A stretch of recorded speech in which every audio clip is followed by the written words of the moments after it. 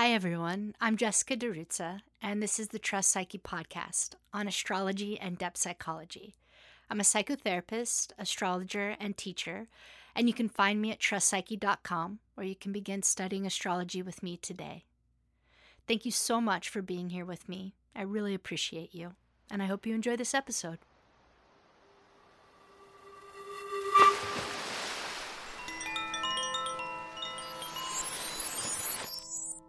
Hi, everyone. I'm super excited for you to listen to this episode. Just want to let you know that in the first few minutes, we had a minor tech issue with the internet being a little slow, so you're going to hear some pauses and a couple beeps. But after the first few minutes, that goes away, and the rest of the time together should be good to go. All right. I hope you enjoy. Let me know in the comments. Oh, and if you're listening to this on your podcast app, there is a video if you want to watch it that is on the Trust Psyche YouTube channel. Okay, thanks everyone. Yay! I'm so happy to be here. Happy full moon. Hi, Matt. Hey, Jess. So here we are. Today is February 5th, 2023. And we're in the exactitude of the full moon in Leo.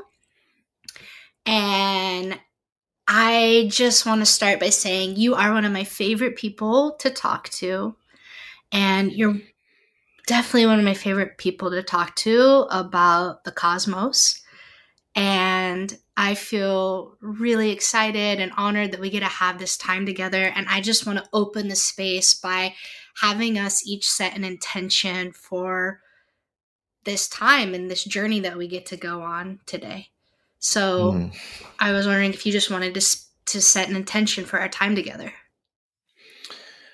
Well, Jess, I'm so excited to be in dialogue with you today. I feel like every time we get together with the intention of exploring the cosmos, our place in it, a portal opens up. And my intention would just be to see as clearly and as compassionately as we can into the portal that hopefully we together in the next hour can open up and explore together, and maybe invite others to explore as well.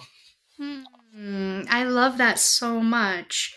Yeah, my intention is fully to be in that with you, and also just to deeply connect with you and let our love and let our eros come through for one another and for everything that wants to come through today. Because I feel like that's something that is special about our connection and our relationship. We've been talking with each other for 15 years now. Yep. Amazing. So something that's just been sitting with me is that we're here in Aquarius season, and you are an Aquarius. You just had your birthday recently here, less than a week ago. And I am just so deeply fascinated by you creatures. I think of you as creatures. I think you hold a very unique place in the zodiac. And I would just love to get to know more about what it's like to be an Aquarius and what your experience is, and if there's anything you want to share about what it means to you.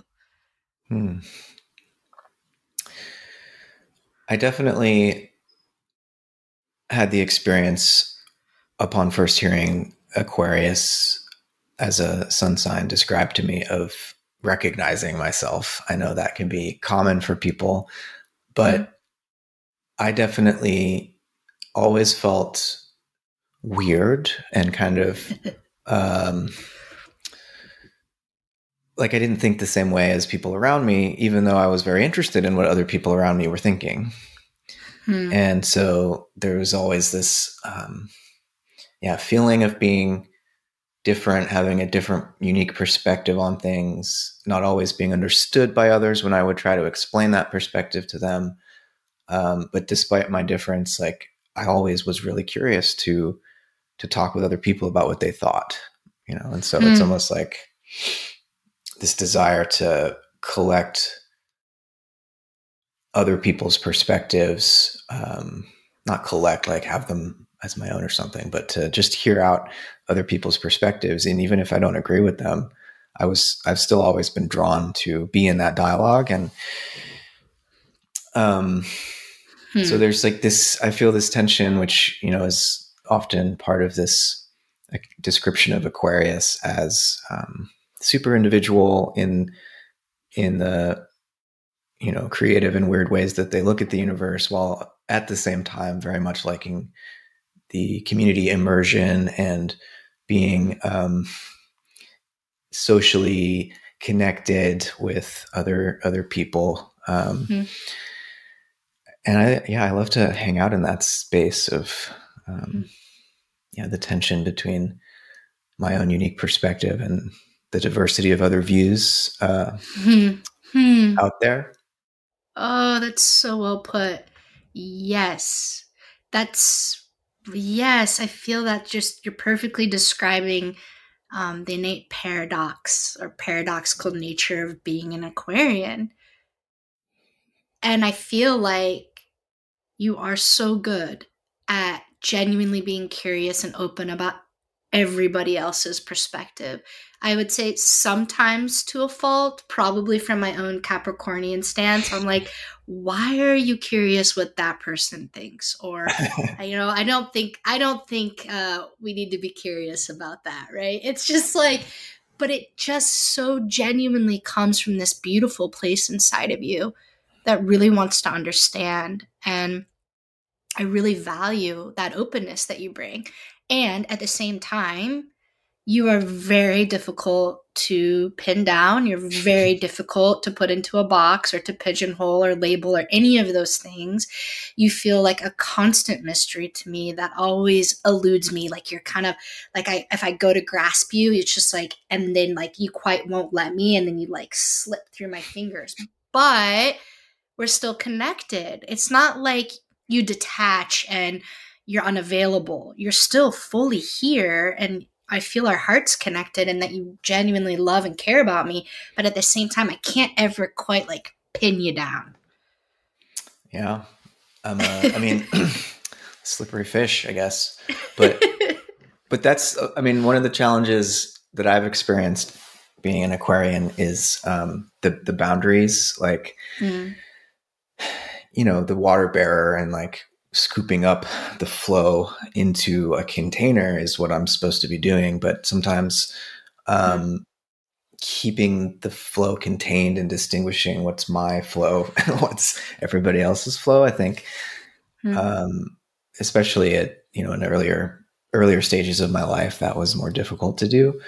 And I think I've had to learn, I mean, and there are other aspects in my chart that play in here, obviously, but I just had to learn how to create those boundaries. And, you know, while I'm still open and curious about everyone, I've to protect myself and others, had to learn to, you know, sometimes erect some boundaries, some beaver dams that divert the flow of things that are not healthy for me and that I don't really want to amplify by, you know, digging into and talking about, and just in terms of other people,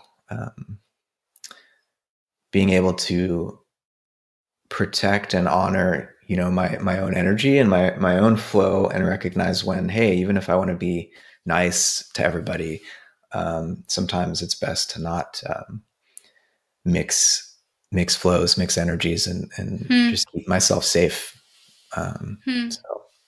When you started talking about the mixing, I definitely got like a really clear hit on alchemy. Like it's like what kind of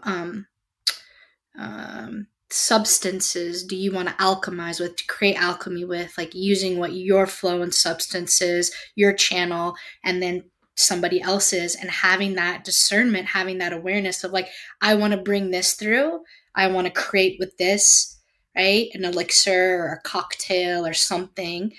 But then, like, oh, I don't want to mix with that. Mm-hmm. And I could feel there, like, the maturation in your awareness of how you want to channel that water, how you want to channel that energy, because you, as the water bearer, decide what that vessel gets filled with and what it gets poured into or used for. Like, that's your job. You're a steward of that. Mm-hmm. Yeah. Hmm. Hmm. I think part of the lesson for me has been recognizing how to check my tendency to want to kind of be friends with everybody and include everybody, and to recognize that, okay, that's a nice impulse, but there are times when, like, that person's stuff is not my responsibility to figure out how to include in the larger social thing that's happening, you know? Hmm. And to be able to say, no, I don't need to be the social glue that's going to bring this person back into the fold right now, because that's not my responsibility always. And it's not always possible. And I don't need to feel bad about it if it's not happening, you know? I think that was a hard lesson to learn. And, I still navigate that, but it's easier for me now to recognize the difference between, oh, I want to be liked by everybody. And so I need to go make sure this person feels included so that, like, they like me, versus what's actually best for the group. What's that person's stuff and their karma? And do I really need to, mix with that right now? And feeling comfortable when the answer is no. Wow, that's such growth. I mean, just to bring in another aspect of your chart, right? This is the 3-degree tight conjunction of your sun with Venus in Aquarius, which is that need to be liked, that need to please, that need to have everyone in connection, having your role as the sun and your identity being the one that facilitates or becomes the social glue to make sure that everyone is included and everyone is happy, but that everyone likes you. And knowing that because it's an Aquarius, there's such already a strong emphasis in, like, celebrating the eccentricities and uniqueness and differences of every individual within the community. Like, hey, it's okay. You, like, Aquarius almost says, it's okay. You can be whoever you are, show up as you are, and that is valued here. And when you have Sun Venus in that, it's going to make you so prone to, like, almost habitually or unconsciously earlier in life taking on that function. But, right, in your natal chart, Pluto is also tightly square this aspect within 2 degrees of your sun and 5 degrees of your Venus, which indicates to us you're here to deeply transform whatever that tendency is and purify it into something that is more powerful, which means having to shed certain levels of social superficialities or the need to be liked in order to stand more in truth, to stand more in your power. Yeah. That's a hard thing to do. It is hard, but it's rewarding to recognize that while superficially it might feel like, oh, by not including this person, now they don't like me, there's a deeper possibility to, if it's karmically meant to be, to help that person transform by that act of saying no to whatever the energy was that they were bringing. So wow. This is something as a teacher that I have had to learn, because if you don't give appropriate feedback, that is, sometimes it needs to be negative for that person to grow and learn, then you're doing everyone a disservice, like just keeping it on the superficial level of, like, yeah, great job, if it wasn't actually a great job, you know? And so, learning to navigate how to meet people with honesty and not feel like I'm being judgmental in the bad sense, or like they'll perceive me as judgmental if I just give my honest observation about how what they're doing is not working, or Mm. how they're below the level I'd like to see them at or whatever. So that Mm. deepening is scary at first, but it's so much more satisfying than the superficial interaction, like knowing that I'm not actually telling this person what I really feel inside because Mm. I don't want to upset them, you know? Mm. Yeah. Wow, what a beautiful development.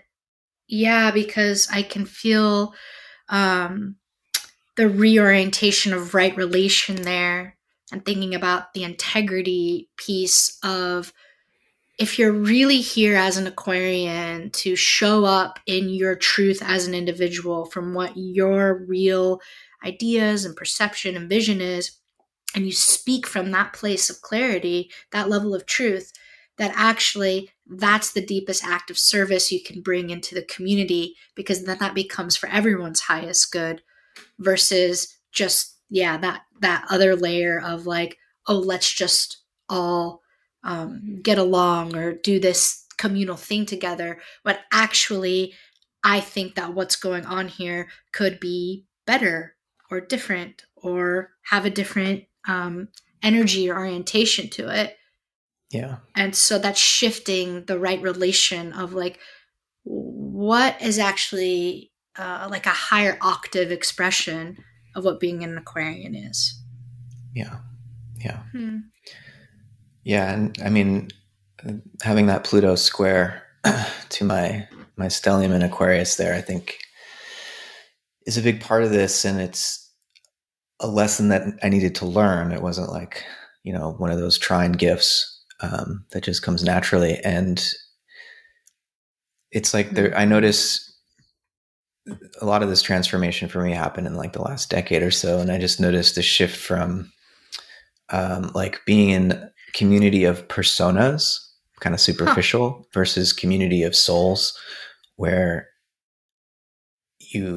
I start to become aware more of, I mean, what we could call karma, but also just like the deeper layers of psyche that are involved in shadow projection and anima projection, and all these ways in which what we Mm. present to one another at the persona level of just like the superficial chit chat, and the type of connections that are more just Mm.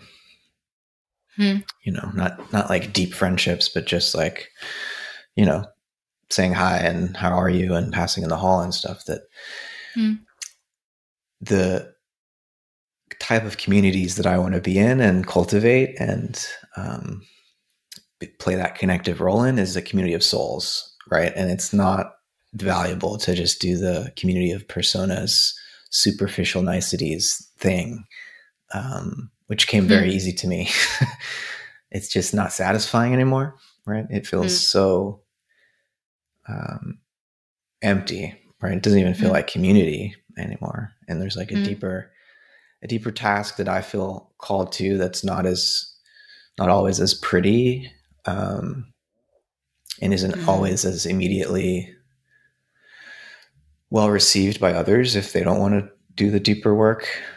But yeah, at this point, like once you've tasted the depth of that type of transformative work in community, um, yeah, there's like no turning back. So, Mm. and yeah, Yeah, I'm loving this wisdom coming through you. I'm liking you so much more right now than I have. It's just great. well, just wait. Pluto's coming into Aquarius, going over my sun, and I'm just gonna keep ripening into this. It'll be Hades by the time it's over.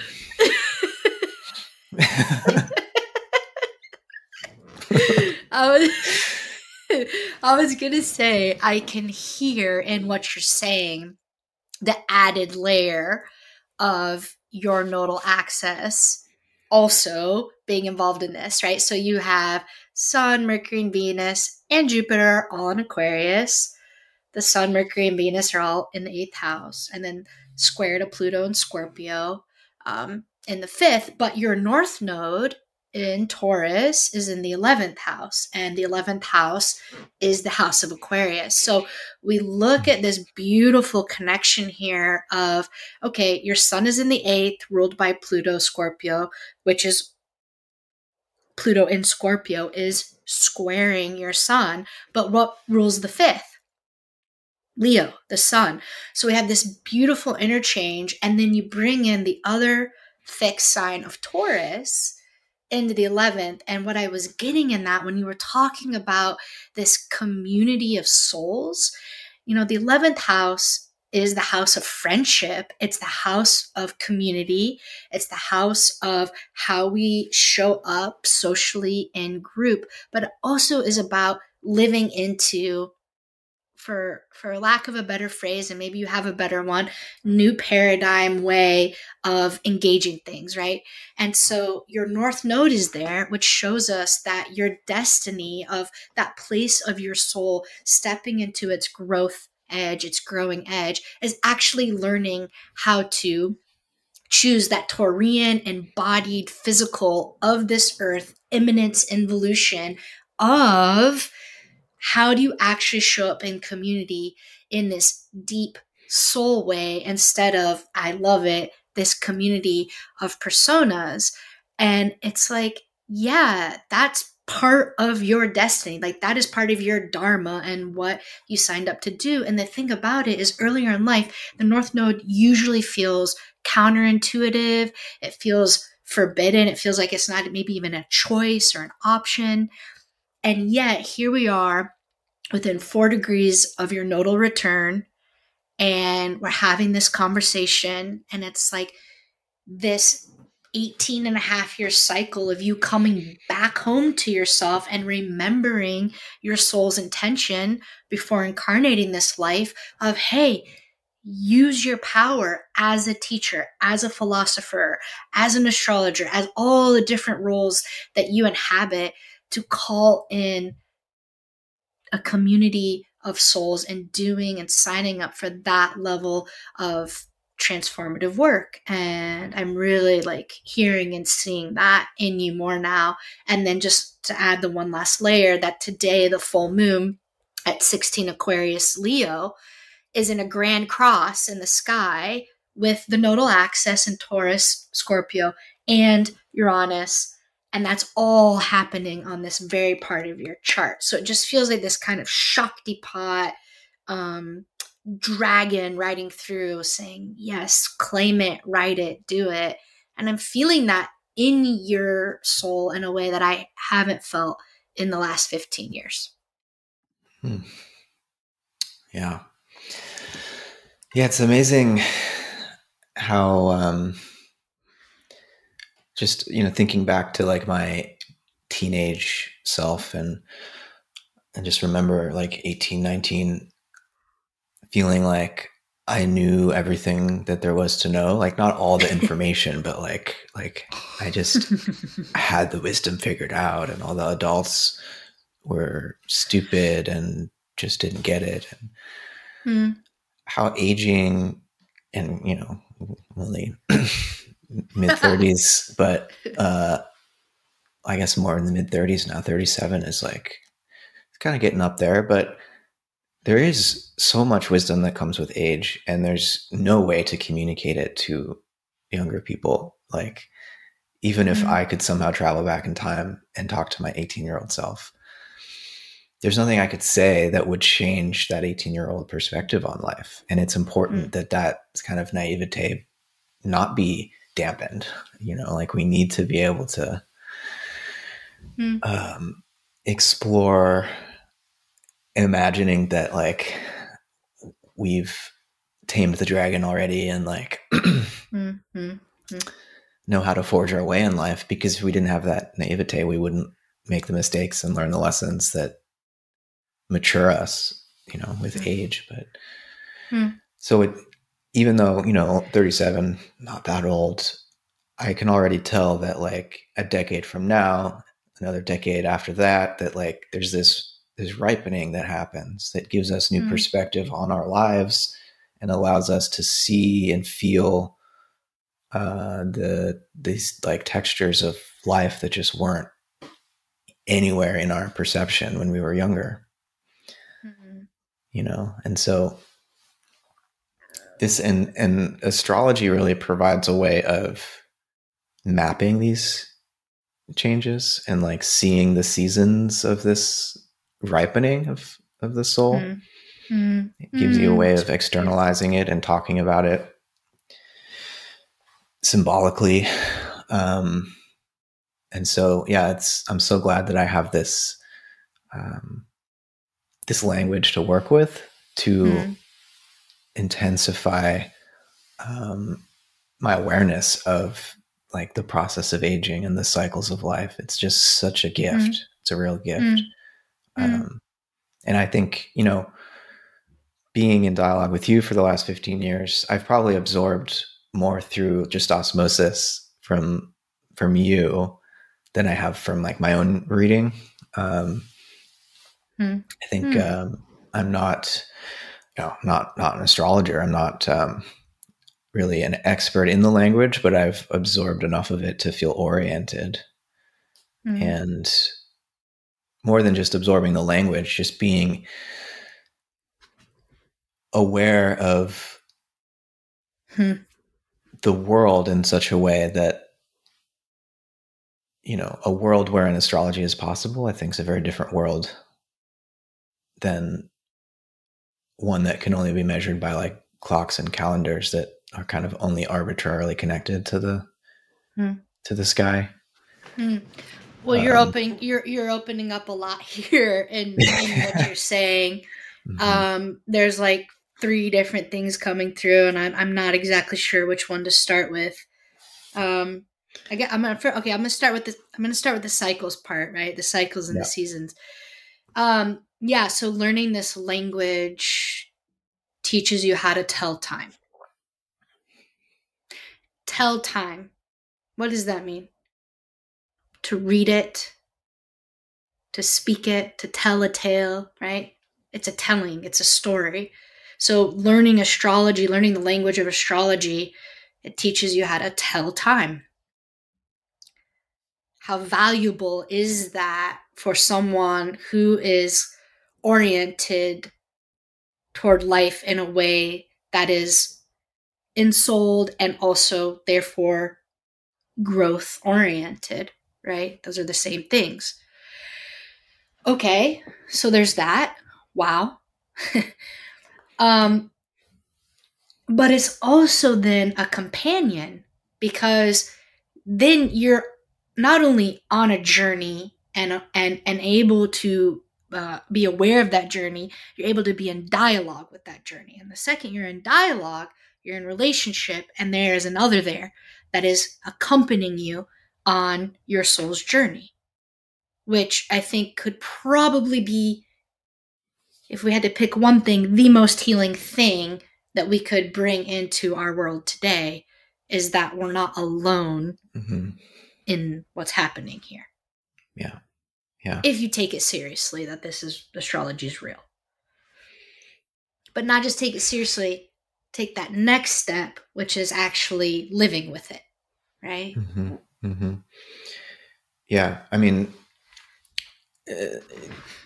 our Rick Tarnas is always talking about astrology as the gold standard of superstition, and so many scientists and physicists, astronomers, whatever, they love to make fun of it and tell us like the universe doesn't care about you, like grow up. And they kind of say that in this flippant way, as if they've actually really confronted what that would mean in their own lives. Very few. I mean, someone like Nietzsche or Jung in his own way, in his like red book phase, like confronting what it means that the cosmos has become disenchanted is not something you just like throw out as a flippant comment and tell people to like get over it. It's like, no, if you really take that in, the level of like shamanic dismemberment and death of your sense of self due to not being loved by this other is, I think, yeah, it's something that most people who imagine the universe that way haven't actually gone through. They haven't actually felt it. They're like mouthing the words, but they haven't gone through Hmm. that loss of meaning, of externally provided meaning. Hmm. And somewhere we have to go through that, but we need to come out the other side and recognize that yes, the universe does care about you, but you have to care about it enough to feel its love. Like we're not just, in the womb anymore, fed through the Hmm. fallopian through the umbilical cord. Like Hmm. we need to reconnect with the universe, and it's only going to respond to us if we participate. Hmm. And I feel like that's like culturally, that's the moment we're at, needing to rediscover this ancient language. I mean, it's like it's the oldest language we have, really, Yes. astrology. Yes. Um, Thank you. we need to rediscover it freely, having gone Hmm. through this sense of a loss, cutting the umbilical cord, feeling Hmm. lonely in the uncaring universe. But yeah, just in terms of the way that the popular imagination understands these things, I think we're at an inflection point right now where astrology is actually really popular, but I don't feel like it's popularly understood in the serious participatory way that it needs to be, because it's still too egocentric ultimately. Like people want to hear Hmm. about themselves, so of course they love astrology, right? But we haven't Ah. really stepped into it as a relationship to others, to these Oh. archetypal beings, spiritual beings that we're in community with. Like it's not Oh. astrology is not about you, you know. Oh, yes. Oh my God, thank you. I have seriously been hitting my head up against the wall for 15 years because we met at the essentially the same moment I discovered astrology, and I've just been like, I don't understand. Like I'm always just like, I don't get it. You just explained it to me. Thank you. Oh my God, I feel healed. I'm like, of course, yes. It's too egoic. People, of course, they like astrology because they want to hear about themselves. But what they haven't taken in is the holy other of these spiritual beings and the vastness and the ancientness of that wisdom, and therefore how to come into relationship with that and truly be in dialogue and listen to what's happening there. Thank you. Riddle solved. Fuck. Okay. Okay.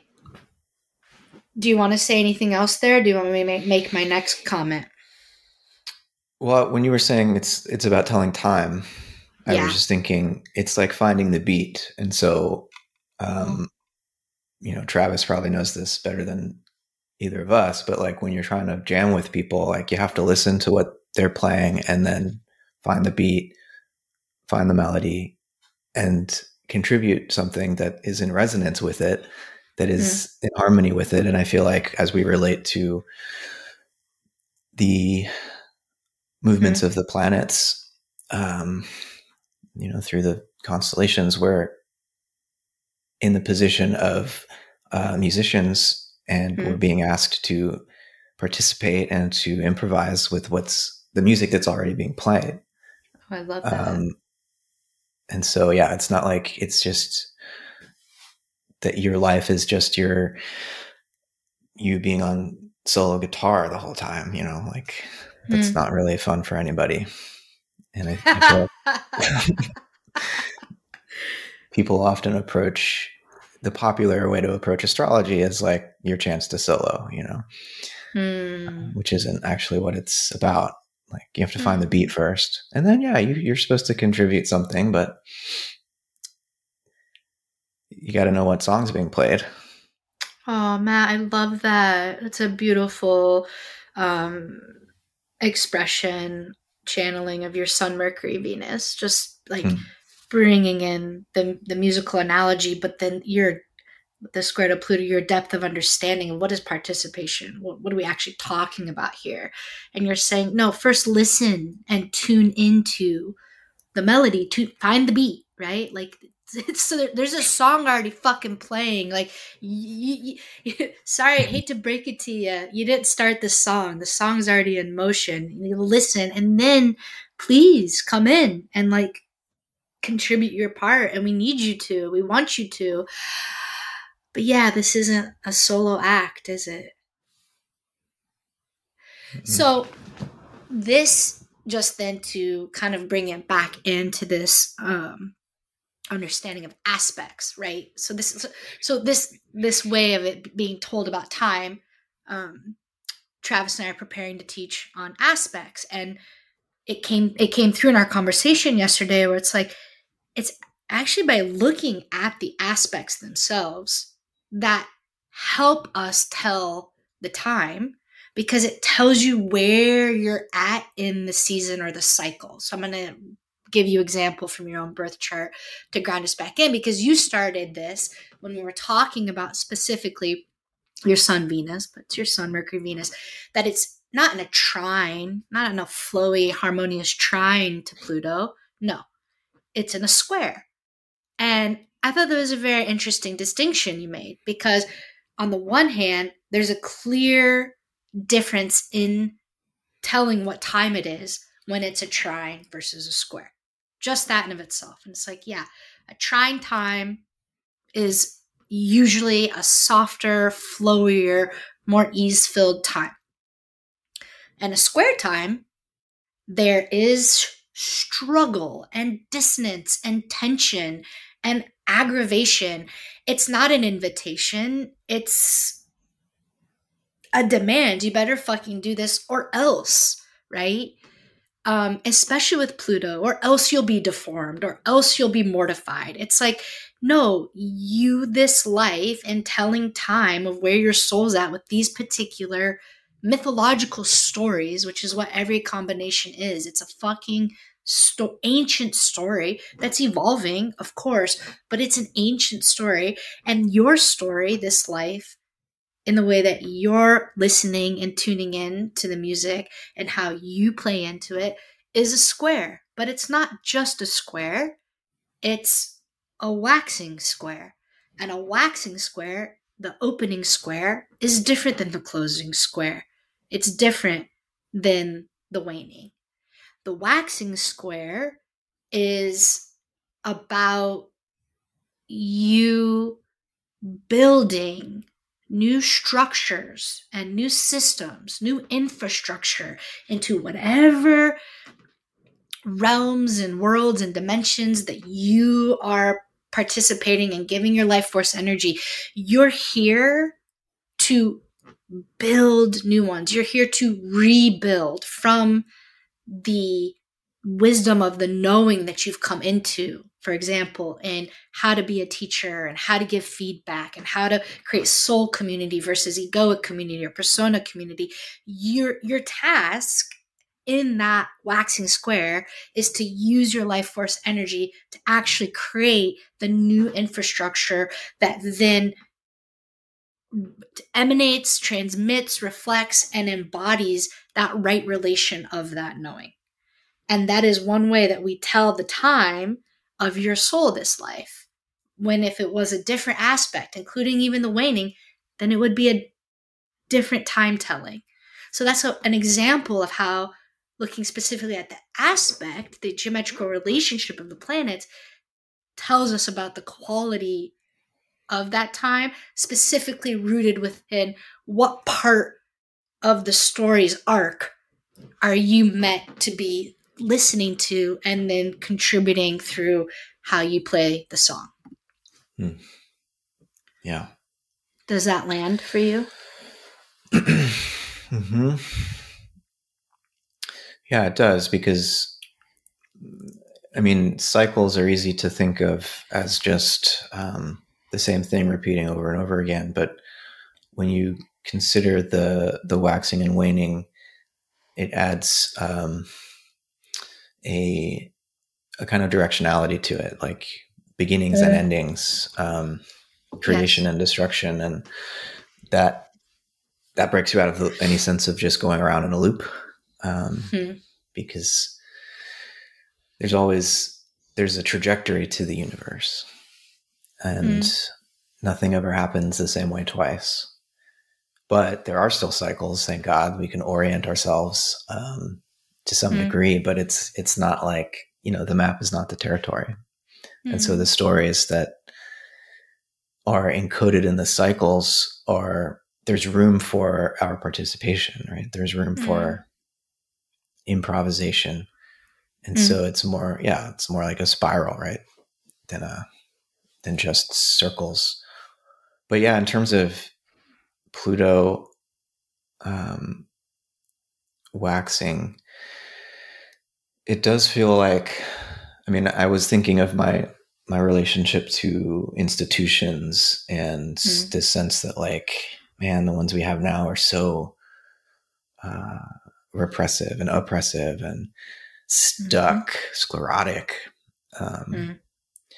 And at the same time that I want to, like, destroy them, I also, especially as I've matured, have recognized that institutional structures are kind of important too. Because without them, it would be pretty chaotic. And so they can become unhealthy. And when they do, but they need to be torn down, but then you need to rebuild something in its place, And so, I'm a teacher, a professor, and looking at the future of higher education, universities, like,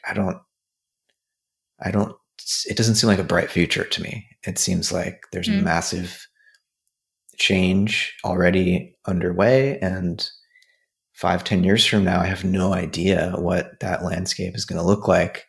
And yet I'm kind of excited about that because I feel, I can find my way in that in-between phase before a new institutional structure takes form.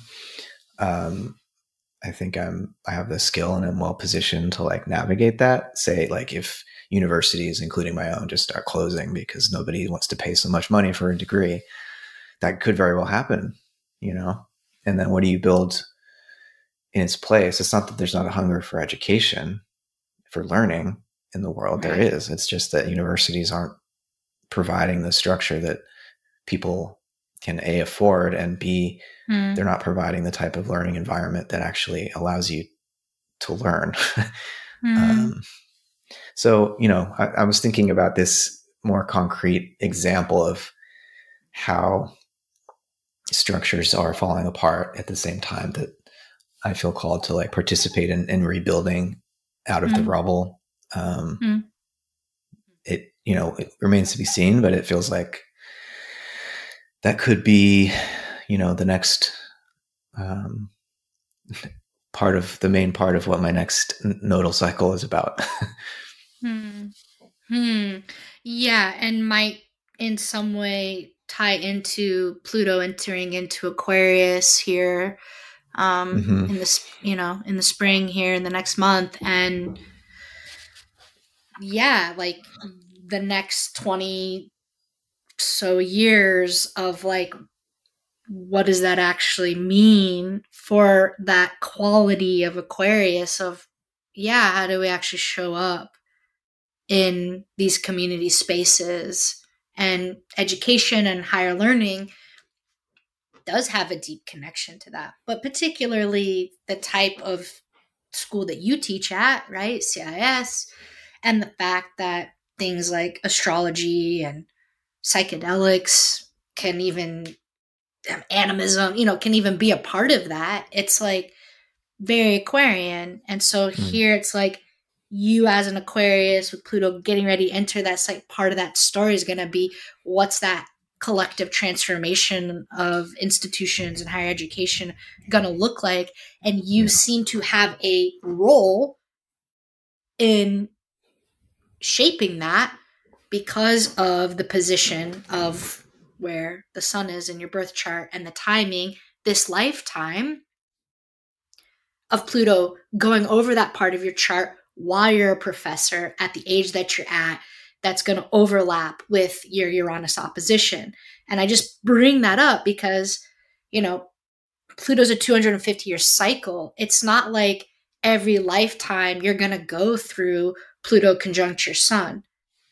right? So there's something particular about this lifetime and this timing and what you just talked about that seems highly connected to this Hmm. collective time period we're going through, which is very Aquarian. It is about the collective, but you as an individual, like, what's your role going to be in helping us get to what is going to come next for our future on a humanitarian level, which Aquarius really is. It's a humanitarian, um, someone who deeply loves humanity. It's like, how are you going to help steward us into what learning and access to knowledge and wisdom and community gets to look like?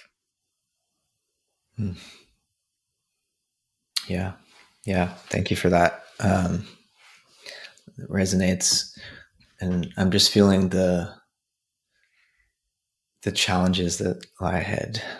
I mean, there's So many. So many. Yeah.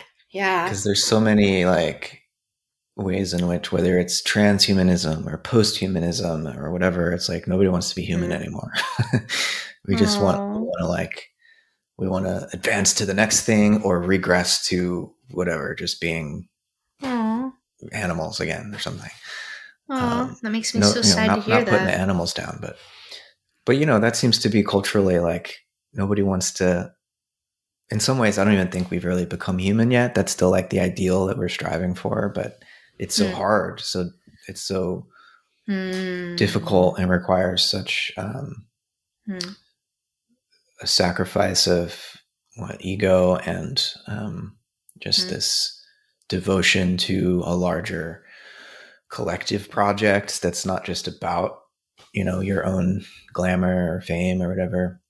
Hmm. And but yeah, being human is not something that seems all that popular as a goal for striving for right now. And I think Hmm. we need to be able to hold our humanity close as we move through this. I mean, the whole Pluto through Aquarius phase, I think, is going to involve this like struggle for our very humanity, because like some people are Hmm. going to be merging with machines, and like the AI Hmm. is going to be taking over more of our day to day functions, and Hmm. um, it's going to be interesting. Hmm. Hmm.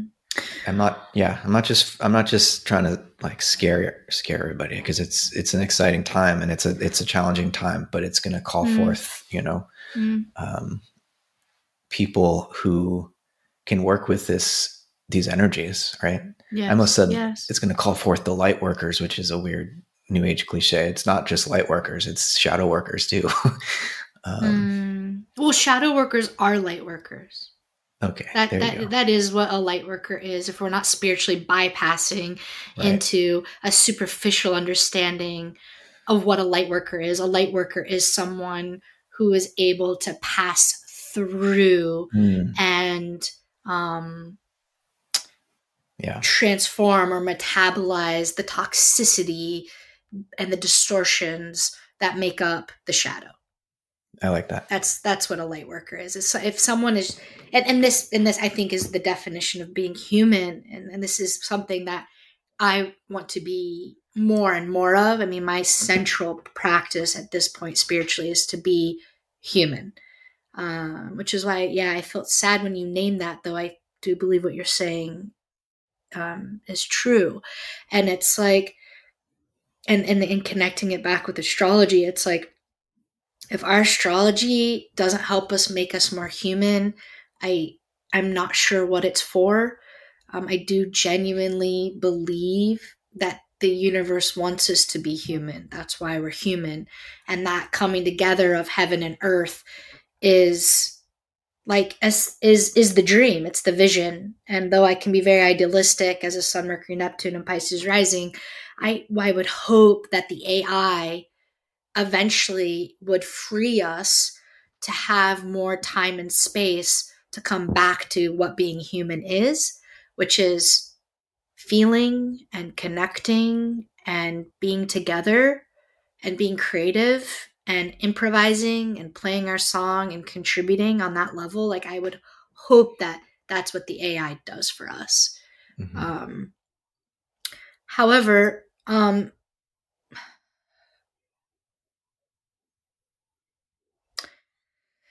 yeah, I can feel that pull into the darkness. Maybe you can help. Maybe you can help steward me to where we want to go in our remaining time. There's one more thing I'm going to say to you, but I don't know what comes to you right now, Matt. Well, I'm just to say that I don't think technology is the enemy. Yeah, like we can use Yeah. these tools to foster the growth of humanity into um, Mm. into the feeling life, the emotion, the imaginative life, and play. Because like if we can get the machines to do the work for us, we have more time to play. And also, there's some tasks. Think about farming, for example, used to take up so much of our time as human beings. And we have machines that do a lot of that for us. But I just wondered the extent to which not being involved in growing things is actually like the work of being with the soil is actually not the kind of work that we want to just give over to the machines, like that we should participate in that to some degree, because it's Yeah. it's it's a way of forging community, to like be together with the earth, tracking the seasons. And there's some work that I think we want to re-engage with, even if like, yeah, let the machines clean the bathrooms or whatever, but like we don't want to give all the work away to the machines, because some of it's like wholesome and important for our humanity. Well, it's important for being conscious. Mm-hmm. It makes me think about parenting. Mm. Like, Yeah. I could farm out the raising of my child. A Mm-hmm. lot of people in the upper class do that, or people have the means to do that. Um, However, the the bond, the sacred connection that I have with my daughter, especially in the first 2 years of life, especially the first year of life, all comes from the act of feeding her and changing her diapers and helping her learn how to sleep, right? It's so intensive and so demanding, and a lot of times not fun. Like, it just, babies, infants, they take almost everything from you and give you very little back in the beginning. There's not like a ton of like, oh, this is so amazing. Yeah, there's moments of it. But if you're really in there doing that labor and you're putting in that time, it's fucking hard as hell.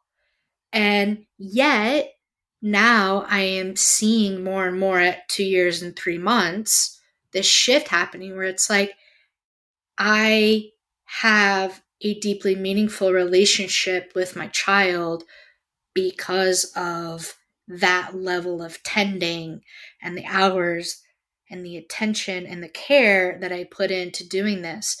And I feel like part of where the future human is going in humanity is that coming back to, hey, let's use the resources that we have to take care of certain things, as you're saying, so that we can bring our attention and intention back into what matters, which Mm-hmm. is connecting with one another and being in community. And with our children specifically, it's like, no, being in sleep deprivation and like showing up to help your child learn how to sleep is what gives you that lifelong soul connection to an ever deepening relationship and communion between our two souls. Mm-hmm. And I don't think you get that level of connection or community or communion unless you put in that time and that energy for whether it's raising a human or tending to your farm or becoming a teacher, whatever it is, like that's what's required. And so like part of being human is doing the work in oneself to be able to actually show up in that way. And it's the hardest thing to do. And I think that's why most people don't do it. Yeah. Yeah. And it's such a loss because I think you're so right. There's some level of trust that is established very early in life between mother and child and parent and child that's pre-verbal. It's just like pure emotional resonance. And if you miss that window, you can't get that back later. Like no amount of therapy or like talking it over is going to reestablish that basic trust. That's right.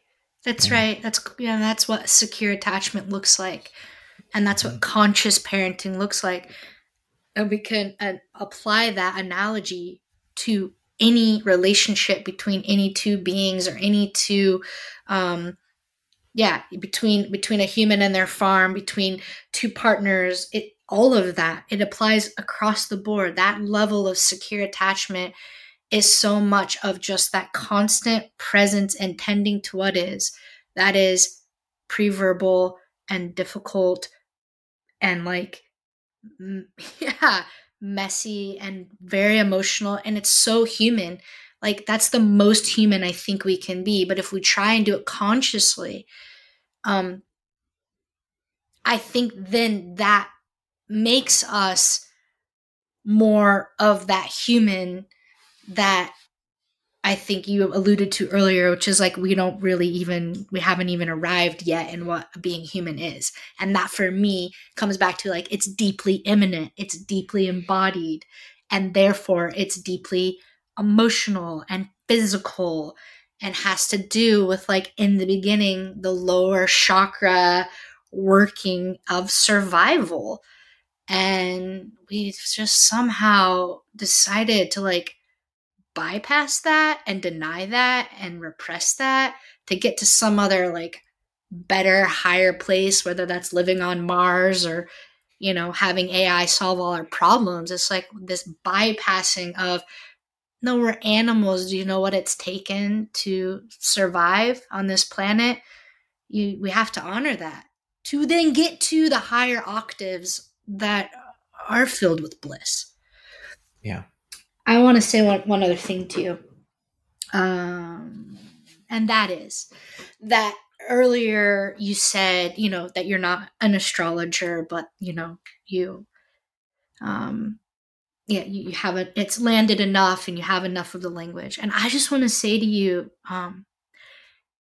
6 years ago, I would have agreed with you all the way up until all the time that we were together in San Francisco. I agreed. I was like, no, you don't quite get it.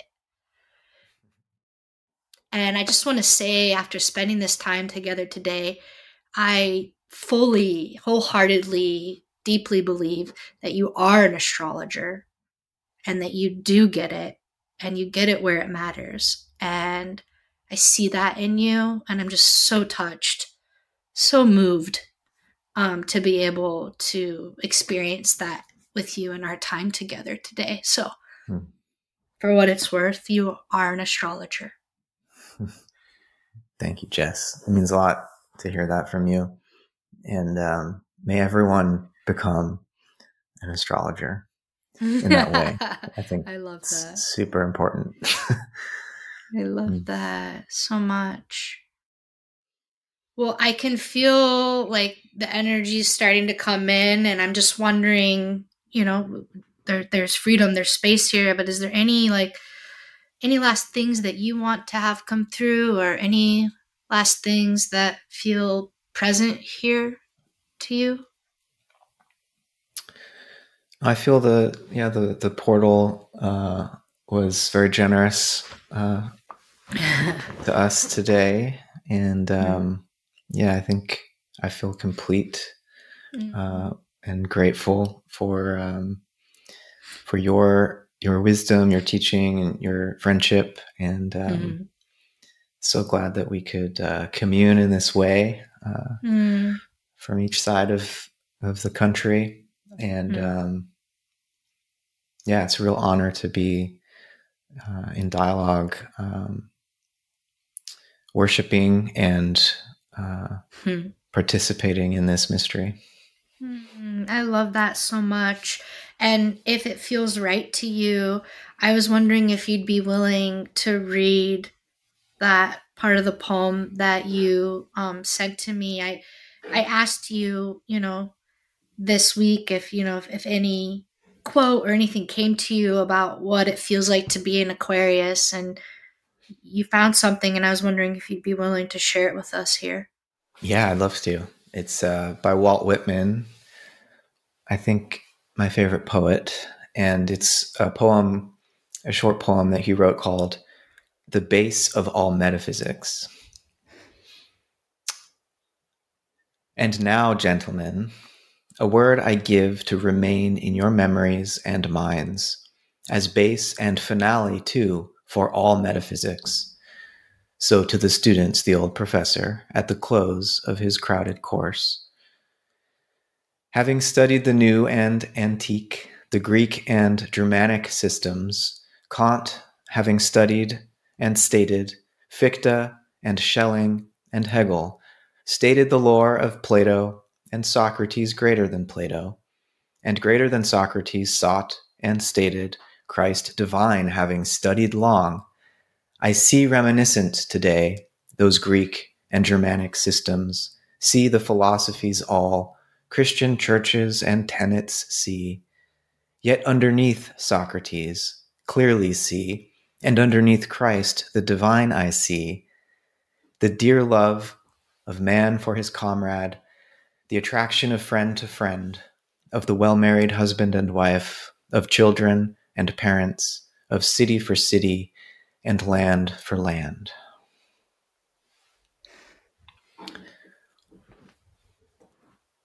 Aww.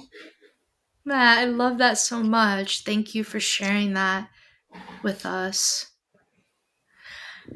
I just want to say here in closing that it's been such an honor and very healing for me to get to spend this time with you. And I really hope that we can do it again when it feels right, and that we get to have more of this, because it's such a gift for me. It's such a balm for my soul, and I feel part of our story and our karma to just get to have these conversations. Yeah. Yeah. Amen to that, Jessica. Thank you so much for inviting me on. And look forward to more conversation, more dialogue, more communion. Thank you. So, everybody, I'm Jessica DeRuta. This is Matt Siegel. And we send you all our love and blessings. Till next time. We are dreamed into existence. What we do with that dream is up to us. How we dream is as important as what we dream, for the what of the dream knows itself through the how.